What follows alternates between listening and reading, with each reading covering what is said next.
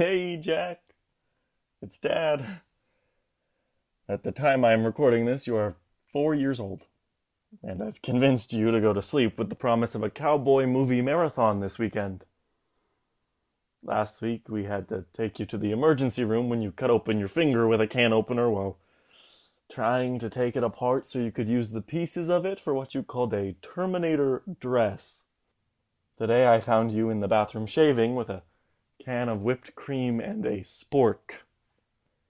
It is for these reasons that I record this message today.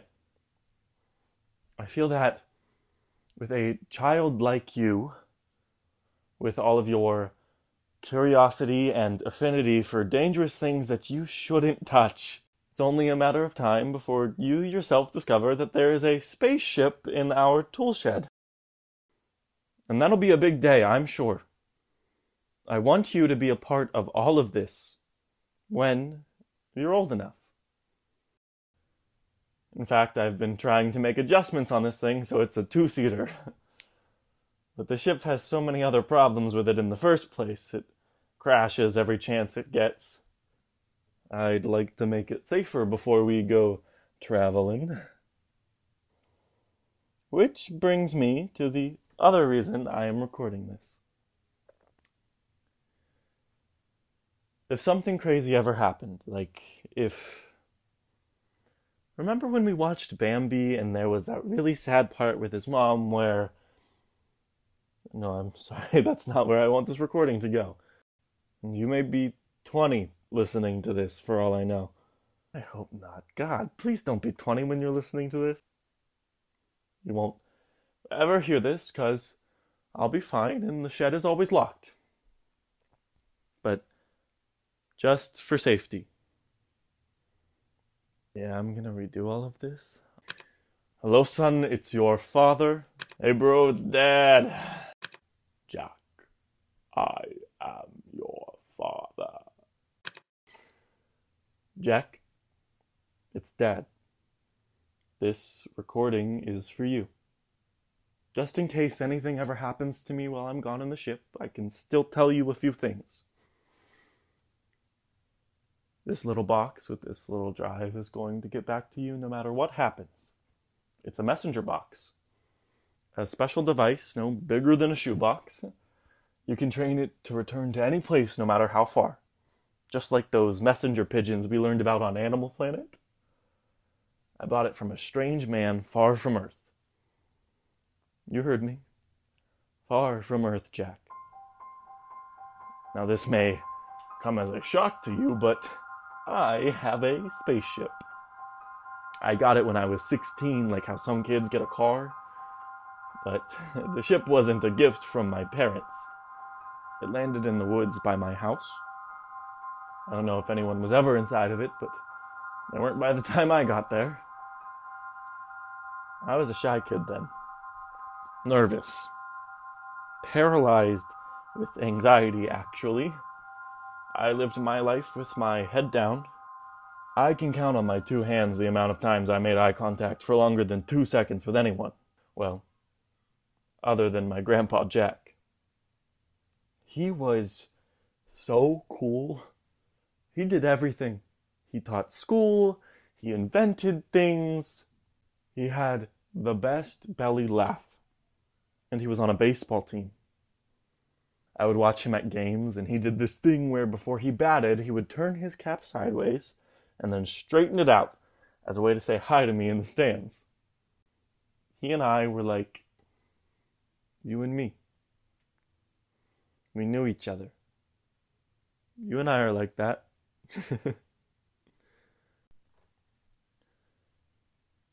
One time, when I was 6 years old, we were on vacation and there was this swimming pool that was shaped like a kidney bean, you know?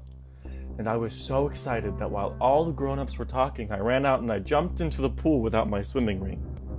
The only issue with that was I didn't know how to swim. I have this vivid memory of being a little confused because I was underwater and didn't expect to be.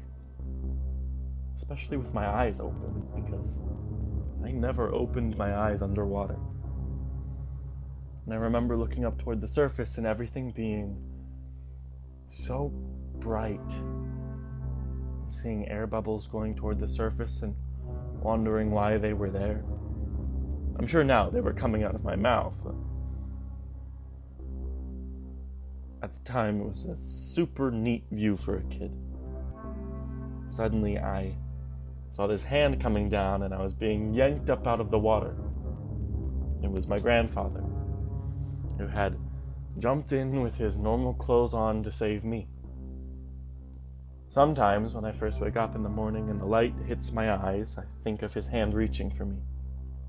And I can almost smell the chlorine. Anyways, the ship scared me. But there was something about it that was so alluring. It was so bright and beautiful.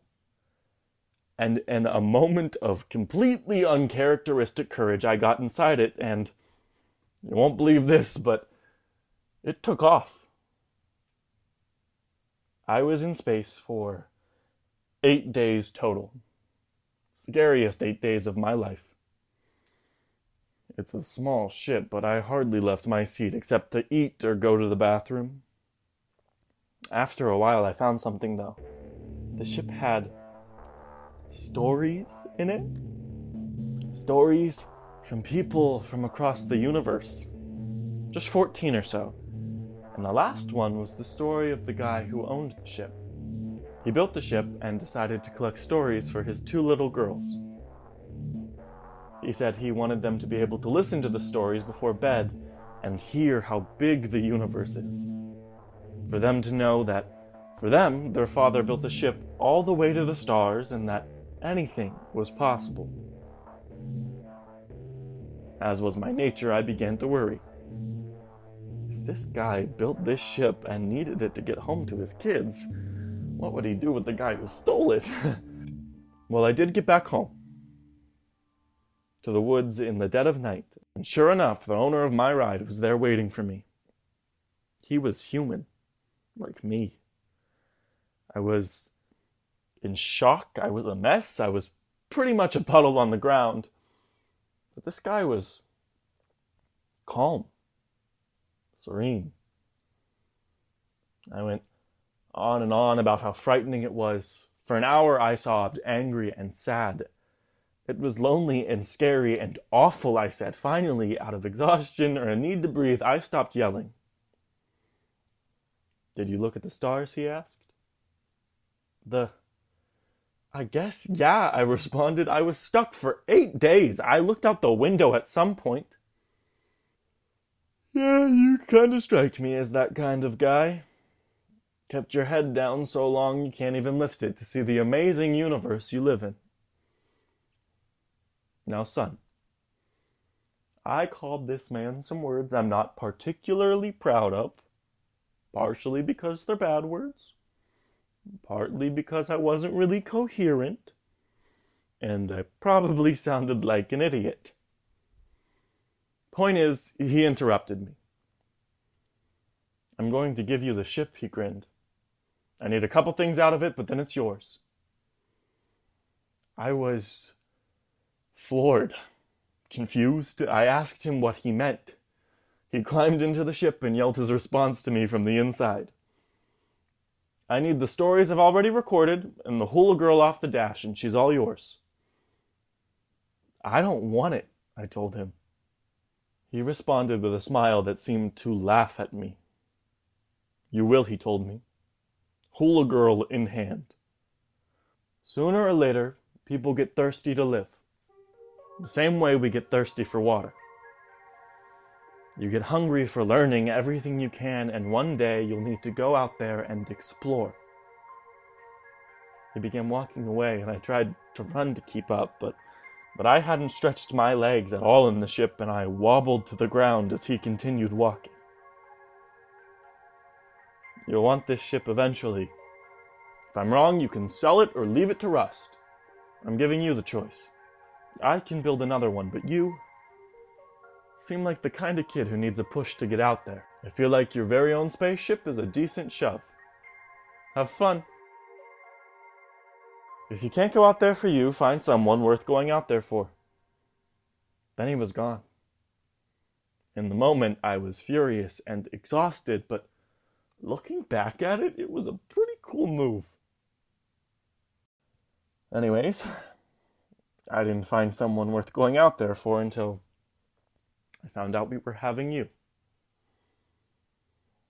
Knowing you were coming into this world was the most exciting thing that ever happened to me.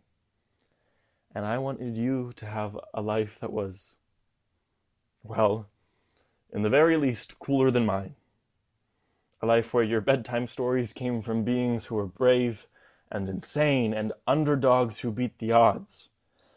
Bedtime stories that helped you believe that anything was possible. You're worth going out there for, 1,000,000 times over. Should you receive this message, for any reason, I hope this message isn't too much. I also hope that it's enough. I love you, kid.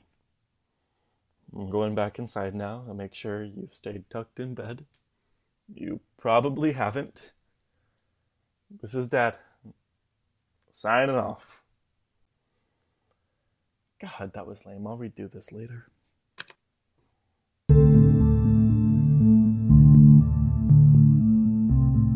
You've just listened to an episode of Stories from Across the Universe. The voice of Arthur Barnaby is Edward Vecchio. Original score composed by Edward Vecchio. Oh, God. Garbage delivery. It's Mr. Seifert here with the garbage delivery. Okay, we'll take that again.